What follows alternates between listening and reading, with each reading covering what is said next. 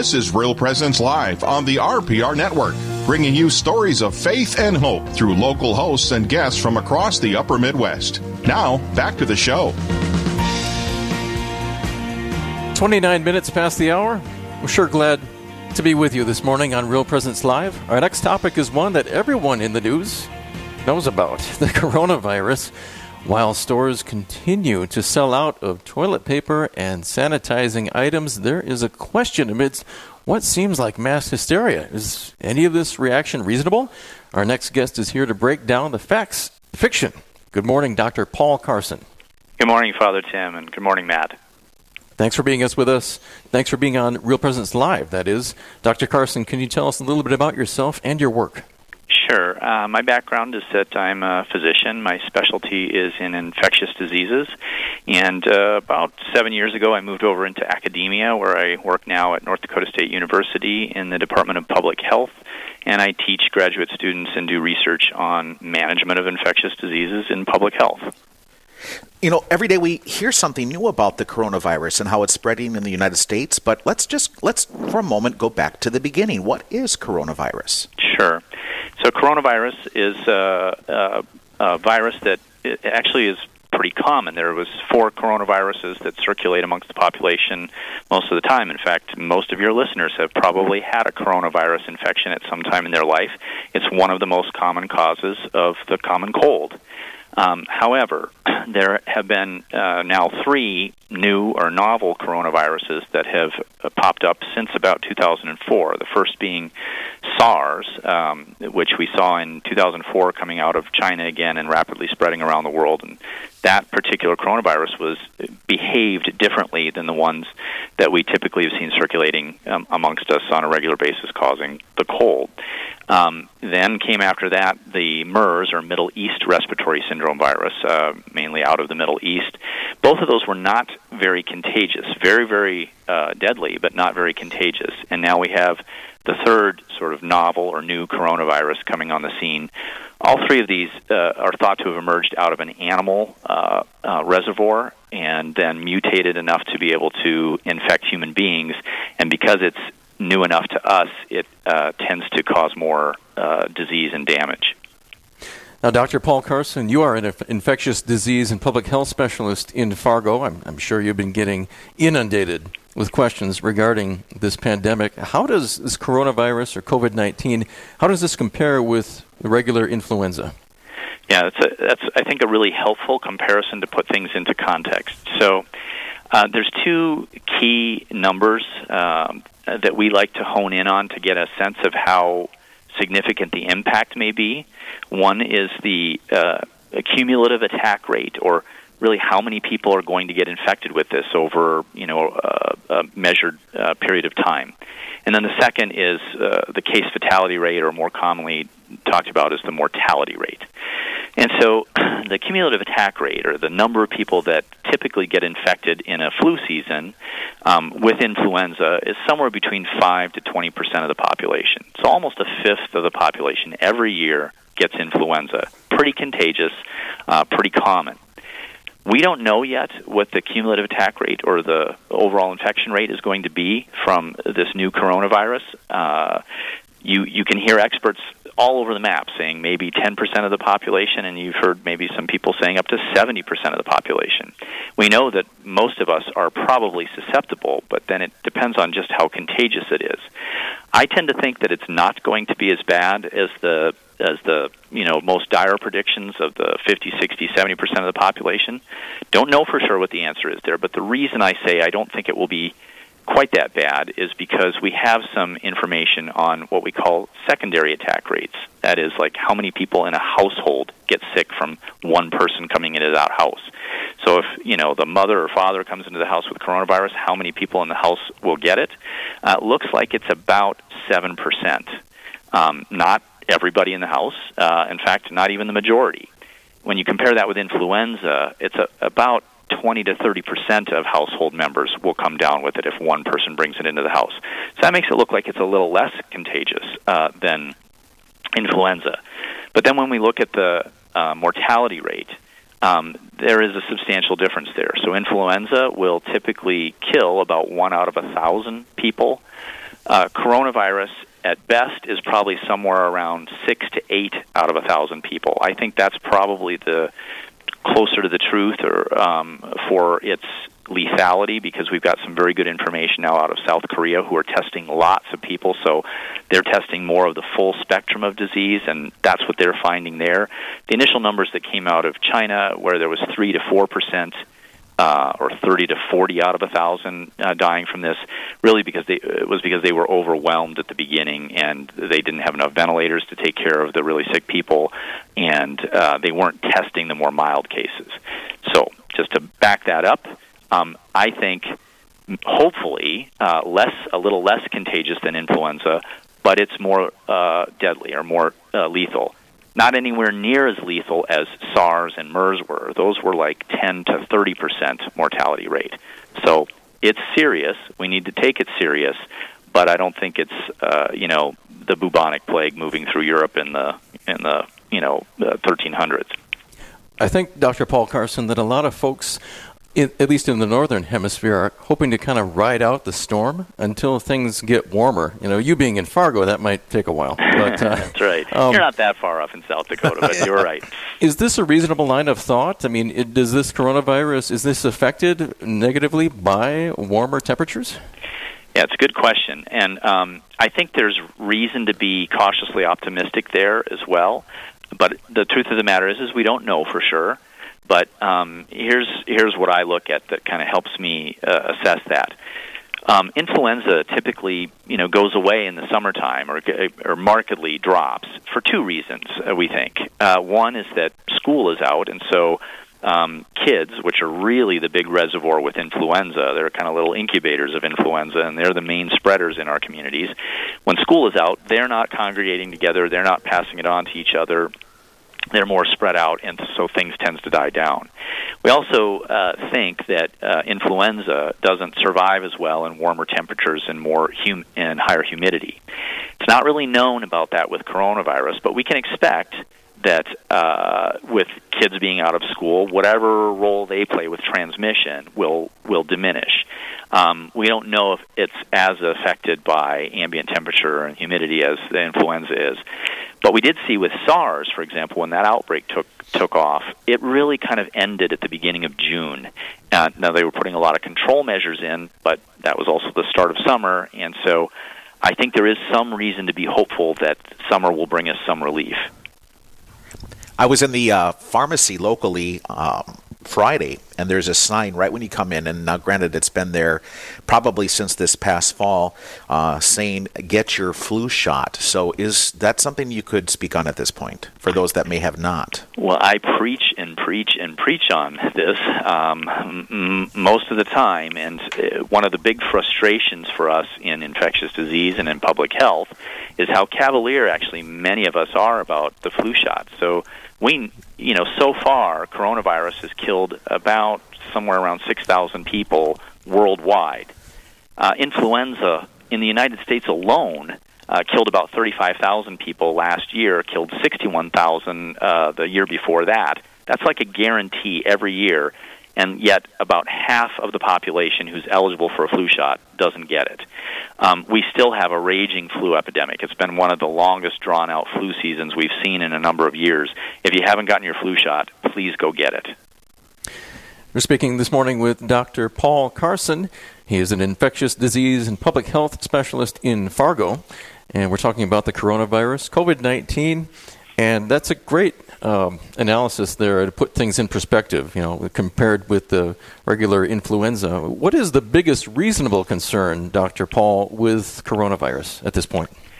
Yeah, so there's been one concern that I've had all along, and one other concern that I've really kind of evolved my thinking on just in the last few days or the last week. So the one concern that I've had all along is I'm very concerned for our elderly and for our family members and loved ones and community members who have underlying medical conditions. We know from both Italy and China that the mortality rate really goes up a lot once you get beyond the age of 60 or 70. So looking at the data out of more recently out of Italy, the vast majority of people that have been hospitalized there have been people over the age of 60, and the vast majority of the deaths have been in people over 60 or over 70 years old. So we see maybe at most about 2 out of 1,000 deaths in people under the age of 40. Starts to pick up a little bit in our 50s. By the time you're 80, the mortality rate is over 15%. And so we really want to be very vigilant and take very good care of our senior citizens, our grandparents, and our family members and loved ones who have underlying medical conditions, which is another risk factor. So in Fargo here, we've been really restricting visitors into our nursing homes. My parents are in an assisted living facility. They've locked that down essentially, and I think those are appropriate measures. I think we need to be extremely vigilant not to be introducing illness into those facilities. The second concern I have is that, and this is one that I've evolved on. I was more, if you would have talked to me a week ago, like we can sort of stage our concerns, stage our interventions depending on what level of activity we see in the community. I don't think that anymore. Just some very recent reports that have come out of Italy have been on our physician blogs that directors of intensive care units there have said they became overwhelmed. I mean, they saw exponential growth hit them very quickly in 1 to 2 weeks, to where their hospitals were completely overwhelmed with elderly patients, for the most part, in respiratory failure, with not enough nurses, not enough doctors, not enough ICU beds, not enough ventilators. And they begged the rest of the world to pay heed, to try your utmost to prevent it from getting into your community in the first place so that you don't surge. We talk about now a surge. And even if we can't prevent all the infections out there, if we can what we call flatten the curve, so it's not a big spike up, but we stretch it out over time so that our healthcare providers and our healthcare facilities can manage the cases, we will fare much, much better. And that's one of my big concerns right now. You're tuned in to Real Presence Live. We have with us Dr. Paul Carson, an infectious disease and public health specialist located in Fargo. And we're with also here in studio, St. Charles Borromeo. I'm Father Tim Bieran along with Matt Wilcom. You know, our talking points to prepare for this show were prepared last week, Dr. Carson, and so obviously things have changed, not only by day, but really by hour. So, some of our initial thoughts that we shared with you have even changed. So, again, just as a reminder, nevertheless, for people, we've seen the responses of schools closings, Major League Sports postponing seasons, parades canceled, all of these things. So, is this the media triggering overreaction, or is this necessary? Again, just let us know. Yeah, and you are absolutely right. This is a situation that's just not only changing by the day, but by the hour. I spent essentially the entire weekend on phone calls with our state health department and representatives from our governor's office. I serve as an advisor to our state health department and on communicable diseases to our state government. And my thinking, as I said, has evolved on this, where I believe now is the time to be very aggressive. And I didn't think that even a week ago. I thought that we could sort of stage this. But what I saw with these completely distraught doctors in Italy trying to manage the surge of cases, I'm very determined to do whatever we can to prevent that type of a surge.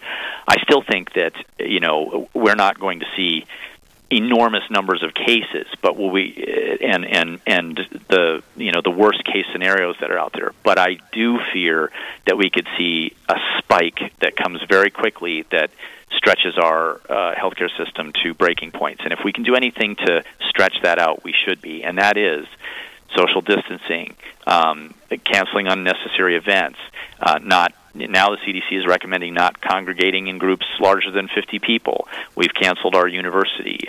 We just canceled, and I know you were a bit ahead of us on this. K through 12 has just been canceled. I think these are appropriate measures now. I don't think they're going to stretch out for hopefully prolonged periods of time. But if we get criticized for doing too much to avoid what's happened in Italy and South Korea and China, so be it. I think we're willing to take that criticism. We know that this is short-term pain, hopefully short-term. We know this is difficult for a lot of parents and workers and providers and their family. But we think this is important to be doing at this time. At this point, our own diocese of Winona Rochester, our own Bishop John Quinn has dispensed Catholics from the obligation to attend Mass, even though Masses will continue to be held at the regular times throughout the diocese. This could change at some point. We just don't know.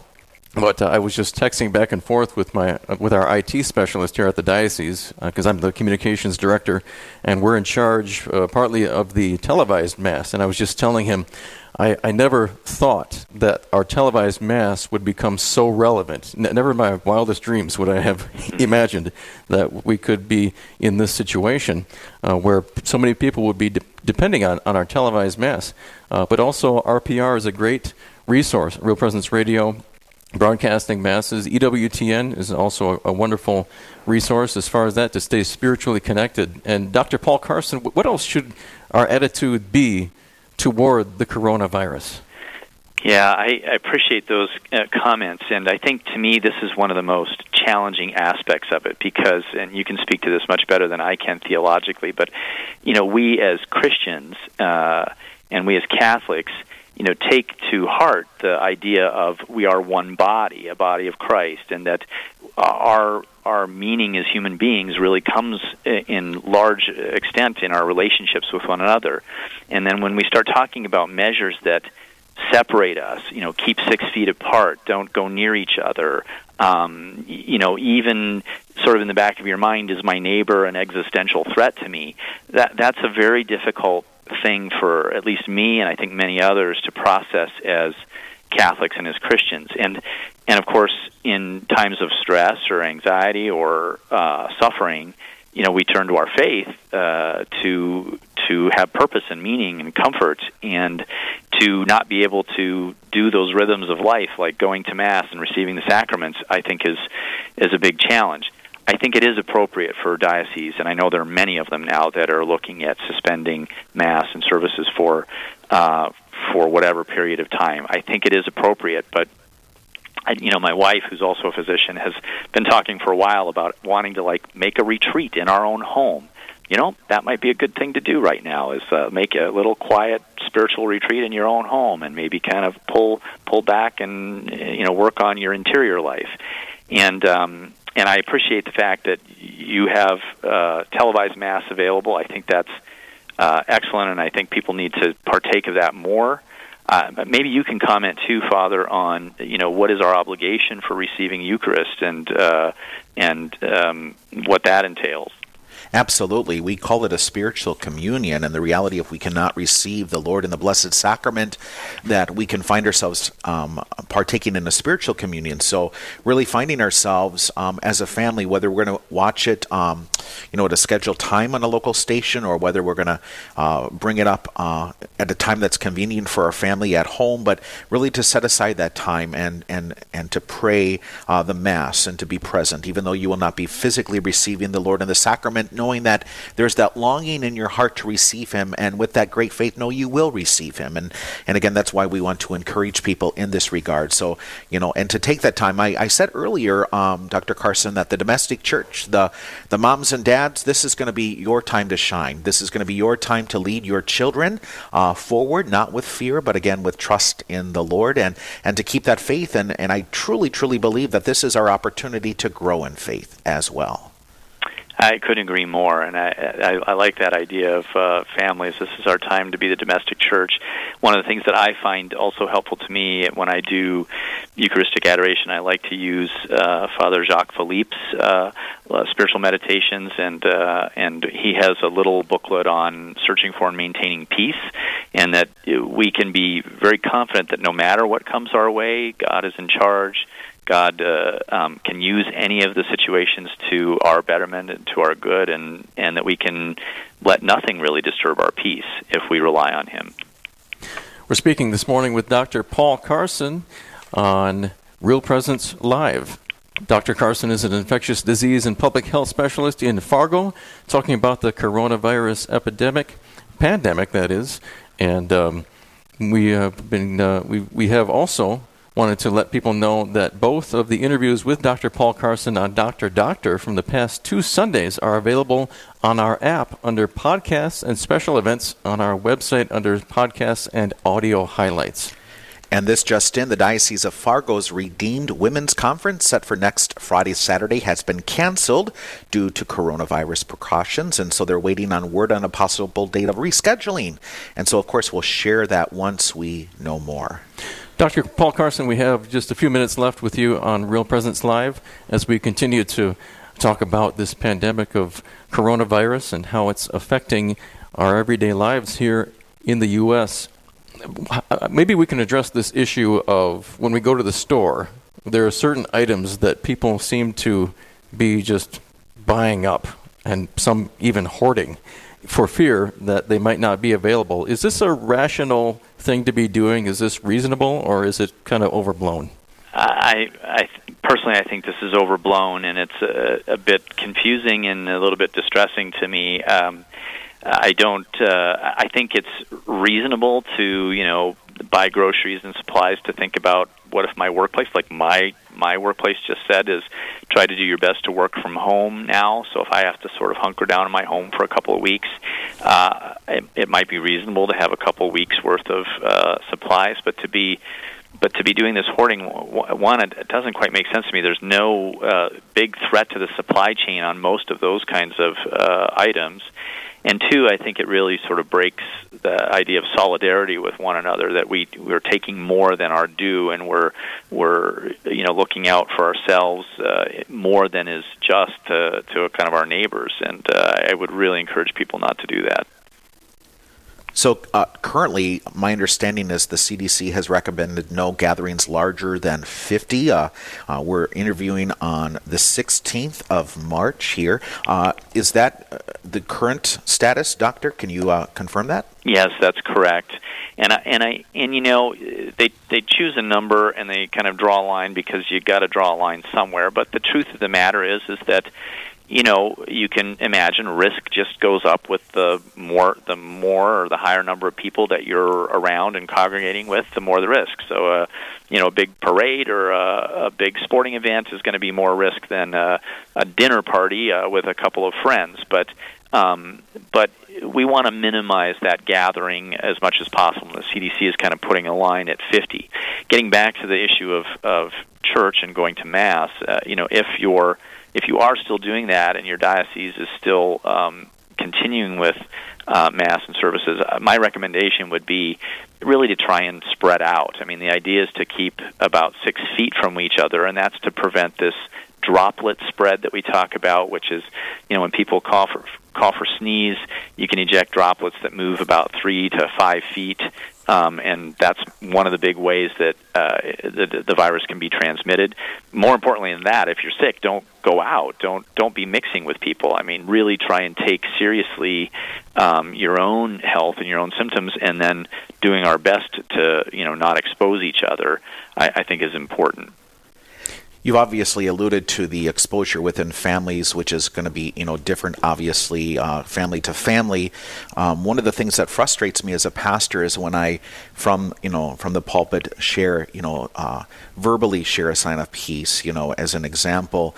And it almost seems as if some people are purposefully rejecting that request. And so husbands kissing wives, which I completely get that, and I don't want to take away that. But again, can you speak on that?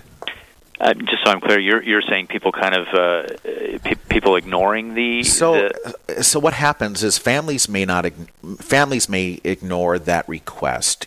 So yeah. That's an interesting question. I think maybe as just sort of a show of solidarity and example, I think it would be wise for us to forego that even amongst our own family members. But the truth of the matter is if you're living in the same house, you are being pretty exposed to each other. I think the most important thing is if you have any hint of any symptoms of a respiratory tract infection, is to be really trying to distance yourself from anyone, particularly your loved ones. So one of the things that our parishioners have been given a suggestion is, we can't go to the nursing homes, we can't go to assisted livings. Let's send them cards. Is that a good idea right now or not? Yeah, I think that's fine. I think if people are worried about a card maybe being a vector, like virus being transmitted on that's pretty unlikely. Okay. I might not be sending packages of something if I'm sick and coughing and sneezing on the thing, but sending a letter or a card, I think, poses virtually no risk, and I think that's a great idea. I've also been, talking with my own parents in their assisted living facility on, if there's ways to get access to a computer with a webcam or an iPad or a tablet where they can, virtually connect with their family through, Skype or FaceTime or one of these other media. That's a beautiful example and a great reminder to stay connected. We're in this together, so what a great gift that is. Yes. We have just about a minute here left with Dr. Paul Carson, and we just wanted to let people know that you can listen to this program. If you missed this interview on the coronavirus, you can go to realpresencelive.com and find it later on. realpresenceradio.com, that is, and find it. Thank you so much, Father, I keep calling people Father when they're doctors, Dr. Paul Carson, for joining us. He's an infectious disease and public health specialist in Fargo. Thanks for covering the facts and fiction about what this disease is, how it's spreading, and what everyone needs to know about prevention and treatment. Very glad to be with you. Thank you. We are at 56 minutes past the hour, and that means we go to Eli for a preview of the next Real Presence Live. Eli. Alrighty, thanks, Matt. Here's what's coming up on the next Real Presence Live. That's going to be tomorrow morning, 9 to 11 a.m. Central, hosted by Jack and Doreen Kennelly. They'll be right here in our Fargo studios.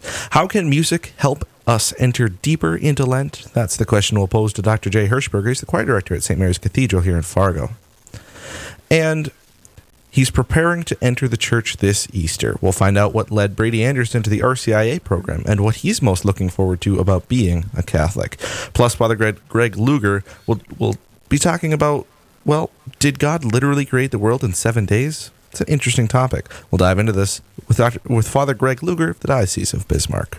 And then just a reminder to everyone, of course, that the Diocese of Fargo's Redeemed Women's Conference that was set for next Friday, Saturday, has been canceled due to coronavirus precautions, and we're awaiting word on a possible date of rescheduling, and we'll let everybody know about that when we know more. Back to you. Thank you so much, Eli. And you can listen again to any of these segments of Real Presence Live at our website, realpresenceradio.com. And just to get back to the liturgy question regarding the sign of peace, Father, that we just kind of covered a little bit about people kind of willfully disregarding the directive of not to physically do that during Mass, the sign of peace. I know I've seen some parishes who they just dispense with it altogether, and they move just from the Our Father right into the Agnus Dei. Is that an option for Latin That certainly Rite is an parishes? option. That's a preference option for me in particular. The reason it doesn't currently work is because we're creatures of habit, and my liturgical musicians, there's that extreme pause that happens before they come in with the Agnus Dei, the Lamb of God, and in that awkward pause, people begin to make the sign of peace even without a saying of that. So I think that's even more dangerous. So, you really have to coordinate that with your liturgical musicians, or you certainly, as the pastor, would want to begin that yourself. Sure. But I do think that actually would be a better, and that's an opinion, of course, but that would be a better precaution at this time. Sure. Well, the main thing to remember in all of this is to be not afraid, right? Father Buren, you said you're not afraid of this pandemic. Not afraid. I am certainly not afraid. And again, so grateful for people that are reasonable, like, our guests that have been on with us today. Regardless of what's going on, we continue to live our life. We live for Jesus, the sacramental life of the church. We take precautions when necessary, but it's good to remember Matthew 6:27, when our Lord said, "And can any of you, by worrying, add a single hour to your span of life?" Just keep that in the back of your minds. I'm Father Tim Buren. I'm Matt Wilcomb. More to life next. Thanks for joining us.